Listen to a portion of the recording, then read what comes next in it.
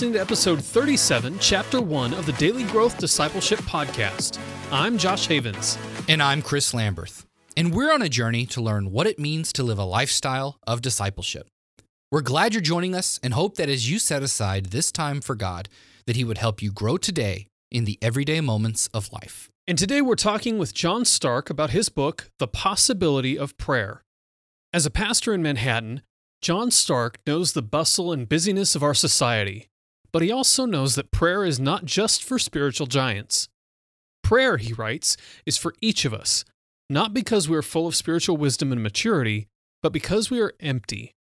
John is the lead pastor at Apostles Church Uptown in New York City. He's also the co-editor of the book One God in Three Persons, and he lives in Manhattan with his wife and 4 children. We have an unconscious desire for something to be happening. In other words, we hate boredom. In fact, a 2014 study found that almost 50% of people would rather give themselves an electric shock than to be alone with their thoughts for even 15 minutes. We want to be doing something to keep ourselves busy, even if that something is bad for us. In this first chapter of our conversation with John, he unpacks the ways prayer, silence, and solitude work together as an antidote to our busy lives. It's in stillness and prayer that our real selves and our problems rise to the surface, giving us the opportunity to let God transform us. All right, John, welcome to the podcast. No, thanks for letting me be here. Really excited to talk with you today about your book, The Possibility of Prayer. I've really enjoyed this book. This is it feels like it's rare to come across books like this on prayer. You're a young guy and this is a new book, but man, I feel like this is already such a great classic because you're covering such an integral topic to the Christian life, with a very fresh but deep way. And so I've really enjoyed the experience. So I think the best place for us to dive into our conversation today, though, is asking, why did you write this book on prayer, The Possibility of Prayer?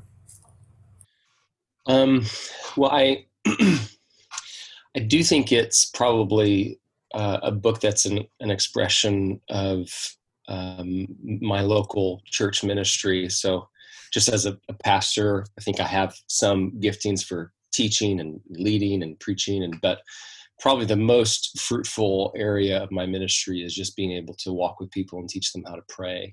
So just sort of an ordinary ministry of prayer with people. But I think one of the reasons why I felt compelled to put material together is hearing the regular struggle of prayer just feels impossible, whether it's time or whether it's hurry. But when I would push beyond just time, because we make time for things, everyone who I would talk with, whether it's someone who's a vice president at a pretty intense working environment, to a mom who has 3 young children, they all made time for things that they wanted. So getting beyond just time, I would find that people struggled with, when I'm sitting still with God, everything that I've stuffed down in my busyness comes out and plays. Mm-hmm. So all the monsters of anxiety and fear and shame and guilt, what do I do in the presence of God when all of those things come out? So I, just as a pastor, wanting to guide people through, not just someone who has an unhurried life, but someone who can sit in stillness with God and enjoy His presence rather than struggle with shame, struggle with fear. Does that make sense? Yeah, no, that's a great answer. And you bring up a whole lot of things that we are facing in our modern society, more than we've ever faced before in our world, just because of the busyness and just the state of where we're at with technology and everything. And in fact, you're pastor in one of the busiest, noisiest cities in the world. And so you can really hear that come out. So I guess the question is then, if prayer and this idea of stillness is such an important one, in what way is stillness the antidote for our hurriedness? How does that actually speak to that portion of our life? Yeah, I mean, I think just to even get back to that original answer, stillness is the only time when a lot of the things that maybe control us under the surface. So we may not be facing our shame, but if we stuff it down and cover it up with a hurriedness, it's still there, and it's still controlling us in a subconscious way. It's controlling our motivations. It's controlling our words in ways that we're not even aware of. And so, what stillness does, the scary thing is, it allows all those monsters to come out and begin hollering at us. But it's also they come out in the presence of Christ. And so, without stillness, there's a lack of the ability to experience the healing that Christ has by his presence. And so, Dallas Willard, and I'm not going to be able to get the quote right, but he says the beginning of all spiritual disciplines, whether it's prayer or fasting or whatever, is just being still in solitude with the Lord. That's the beginning place. And solitude is one of the most terrifying things for people. I mean, even walking through the grocery store without music is sort of like, just make something happen, Yeah. And so we long for the noise. We long for busyness. We long just to get doing something, because if we're not doing something, we feel like something's wrong. And oftentimes because there is something wrong, and Jesus does have the ability to address that.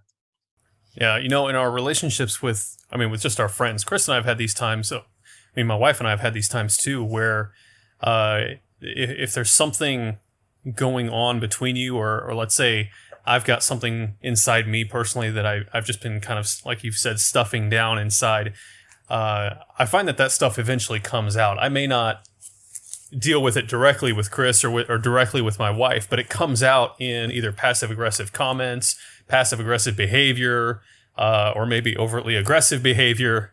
And I find that I do those same things with God occasionally too, where I'll be dealing with something inside, and rather than taking it to him, I keep trying to use the busyness of life to cover those things and just keep moving, especially like as a minister. I mean, you've got so many opportunities to say, well, I've got to do this next thing for my ministry. I have to do this next thing to make sure that I'm serving the people that I'm serving really well, and taking care of that thing that we've stuffed down inside is something that we neglect just because we think we're doing so many other good things as well. And so I think what you're saying is so necessary for us to recognize, because we have to find a way to deal with those things that we are stuffing down deep inside ourselves, maybe even subconsciously, and it's going to come out one way or the other. So yeah. So then the question becomes, I guess, how do we cultivate this life of stillness? I think there's the misconception out there that we have to become still in order to go to God in prayer.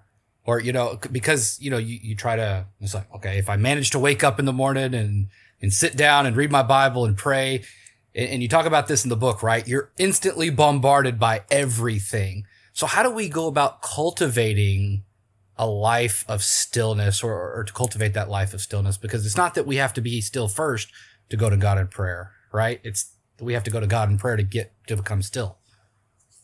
Yeah. I mean, my big desire is for people to even just to sense that that's possible. So obviously the title, The Possibility of Prayer, that prayer, that stillness, is not for the spiritual elites or the professional Christians. It's for every ordinary artist, VP, baker, mother, father. It's for the ordinary Christian. And the means for us to be able to do that comes from God's provisions, not by our expertise or abilities. So his provisions outweigh our weaknesses every time. And so just there's some ways of just grasping that reality, which is just basically the first half of the book, is helping us grasp that prayer, not only is it wonderful and we understand the nature of it, but it's just possible. God went through heaven and earth to make prayer and communion and a relationship with him possible. So it's possible, but the way in which I think we nurture that our end is, just one basic way. And I know this is sort of like a backdoor way. What I have found is if we practice Sabbath, so just a normal day where we take 24 hours off of work, where we follow not just the wise pattern where it's like, well, I can get most of my work done in 6 days and then rest. So I'll be more energized for the next week and I'll get more work done. But no, we're following a divine pattern of rest where God created the world in 6 days and then he rested, not because he was tired from making the sun and not because he's, concerned that, oh man, next week's going to be busy. And so I got to rest for that, but just out of delight. Mm-hmm. And when God calls us to rest in Exodus, he says, follow my example. And, we're doing something more than just resting because we're tired. We're resting out of delight. We're resting out of enjoyment. We're resting out of the confession of faith that God holds the universe together without us. Yeah. And so in some ways, if we can stir a sort of a Sabbath heart by practicing that rest, that normal, ordinary, weekly rest, then those small moments of rest, like a 15 to 30 or 45-minute, hour-long time in the Lord daily, become sort of that Sabbath moment where I can, okay, this makes sense. God is going to continue to work in this world apart from me. I'm here to delight. This is a gift to receive. I'm not earning this moment with God in the way that I'm not earning my place in the universe. So Sabbath teaches us that every day is a gift, and I can enjoy this day of rest as a gift as well. I say in the book, the Sabbath is the theological justification to have the best day of the year once a week. That's good. That's an amazing thing to have, and in some ways, owning that day helps us understand those small, still moments. So it's sort of a backdoor way of owning a still heart in some ways that teaches us that way. So it's a little bit easier if you're always working, always rushing, and always having to be efficient. All my use of time has to be seen through the grind of efficiency. Prayer will never seem efficient. It will always seem like a waste of time because you just don't get much done, in prayer. The Psalms talk about prayer as waiting and listening and meditating, and those are just not very efficient words. They're time wasters. And so in some ways we're having to even rethink time as Christians. That's what really the Sabbath does. It helps us to rethink time. Which is tough to do in a Western context where we're so oriented around the minutes and seconds of every day and everything being so precise in what we do and when we do it. Yeah, so we're already jumping all over the place, which is great. So I love it. So let's talk about resting a little bit more because, I grew up with this mentality of, it was like the Sabbath, which we did on Sundays, right? I think most Protestant Christians will celebrate that on a Sunday. And so there were certain things that we were allowed to do and not allowed to do because it was, quote, the Sabbath. And so I remember thinking like mowing the grass wasn't one of them. So I always had to have the grass mowed on Saturday because Sunday was the Sabbath. We were supposed to rest. And then I sort of learned a little bit more and I'm like, well, wait a second. That's not a legalistic thing, but it does beg the question because we struggle with this. So what does a day of rest look like? What should we be doing? I got to use the word with our time if we're not supposed to be doing all of the other busyness things that we're doing. Yeah. Well, I think in some ways there's like a perspective here. We can have all kinds of theological justifications for why we never rest. We're free from the law. We're free from the Sabbath laws. And at the same time, when we begin to think about just our, not just our relationship to the Ten Commandments, but our relationship as image bearers to God, just following this pattern of divine work and divine rest. So God worked like crazy for 6 days. I mean, he created the universe. I don't know, however many universes are out there. Yeah. And then he rested. And so in some way, each week, there's this pattern of stopping and setting down, this efficiency, productivity, that thing that sort of that drives us. If I don't get this done, well, then I'm not being useful. It's a day where you're not being useful, and you're receiving as a gift. So, I mean, for us, it's a day where I do a ton of reading, or we go to museums.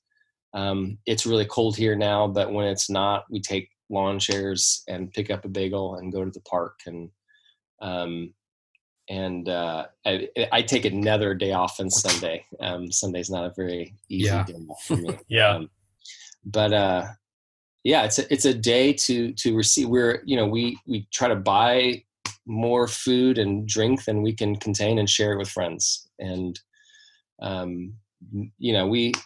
it's just a day to delight rather than create and make. And it's a day to enjoy rather than try to create something for other people to consume. So does that make sense?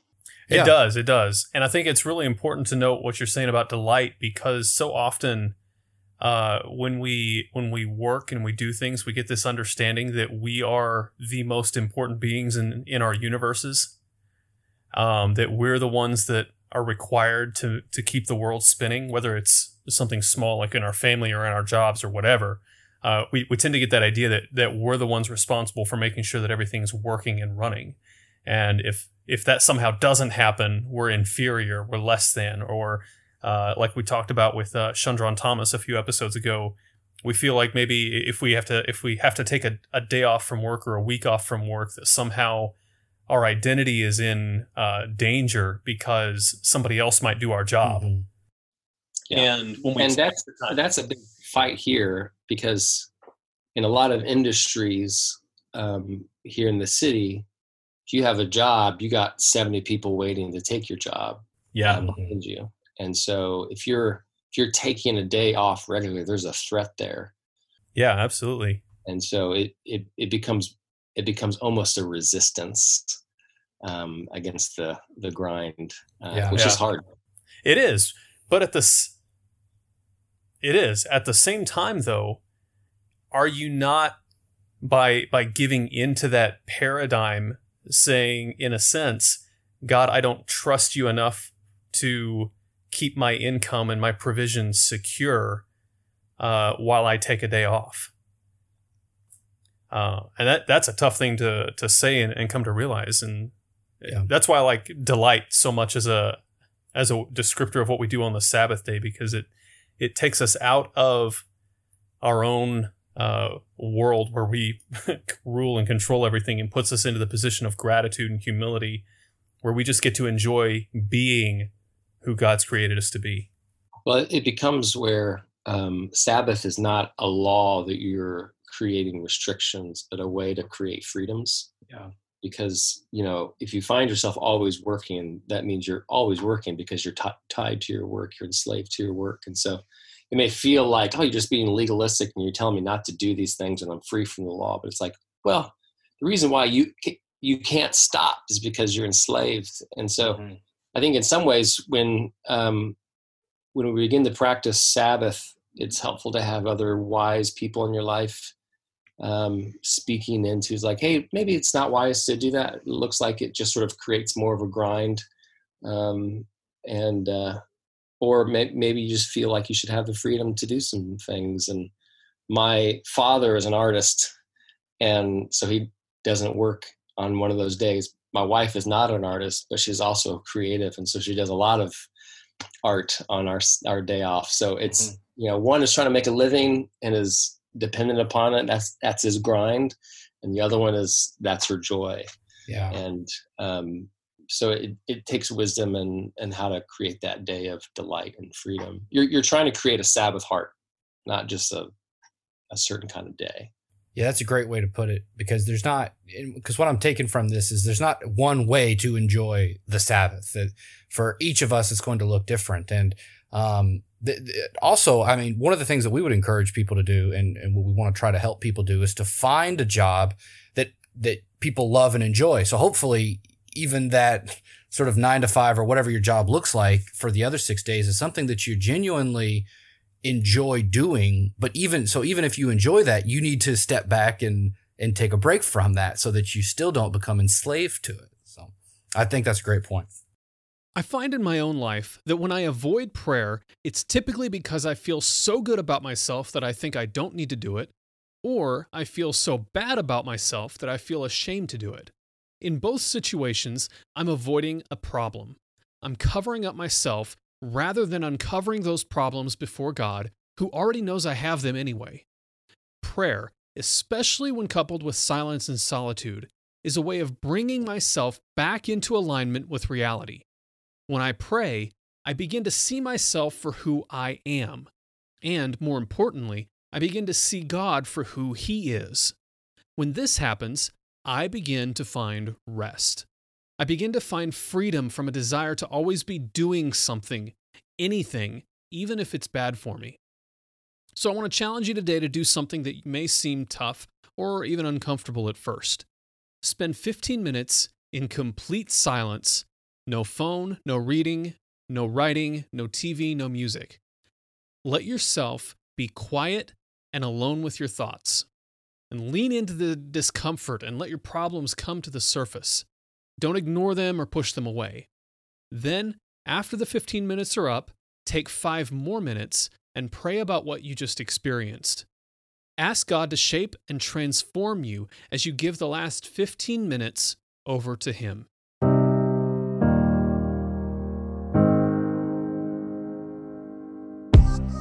How can you create a lifestyle of discipleship? Most Christians think discipleship is a program or a few practices thrown in at the beginning or end of the day. But we want to help you create a lifestyle where walking with Jesus throughout the day is not only possible, but natural. And we have a tool that's going to help you do just that. It's called the Daily Growth Journal. It's a guided journal that's going to help you become secure in your identity with God and authentically walk with Him in your daily life. Growing daily in your walk with Christ is possible if you cultivate a lifestyle of discipleship. And the Daily Growth Journal will help you do just that.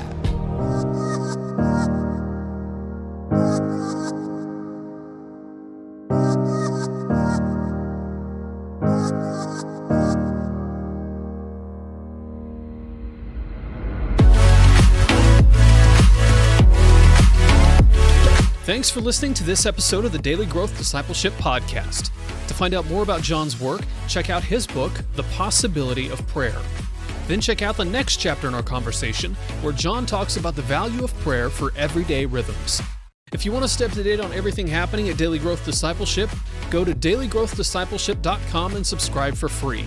You can also subscribe to this podcast on Apple Podcasts, Google Podcasts, and Spotify.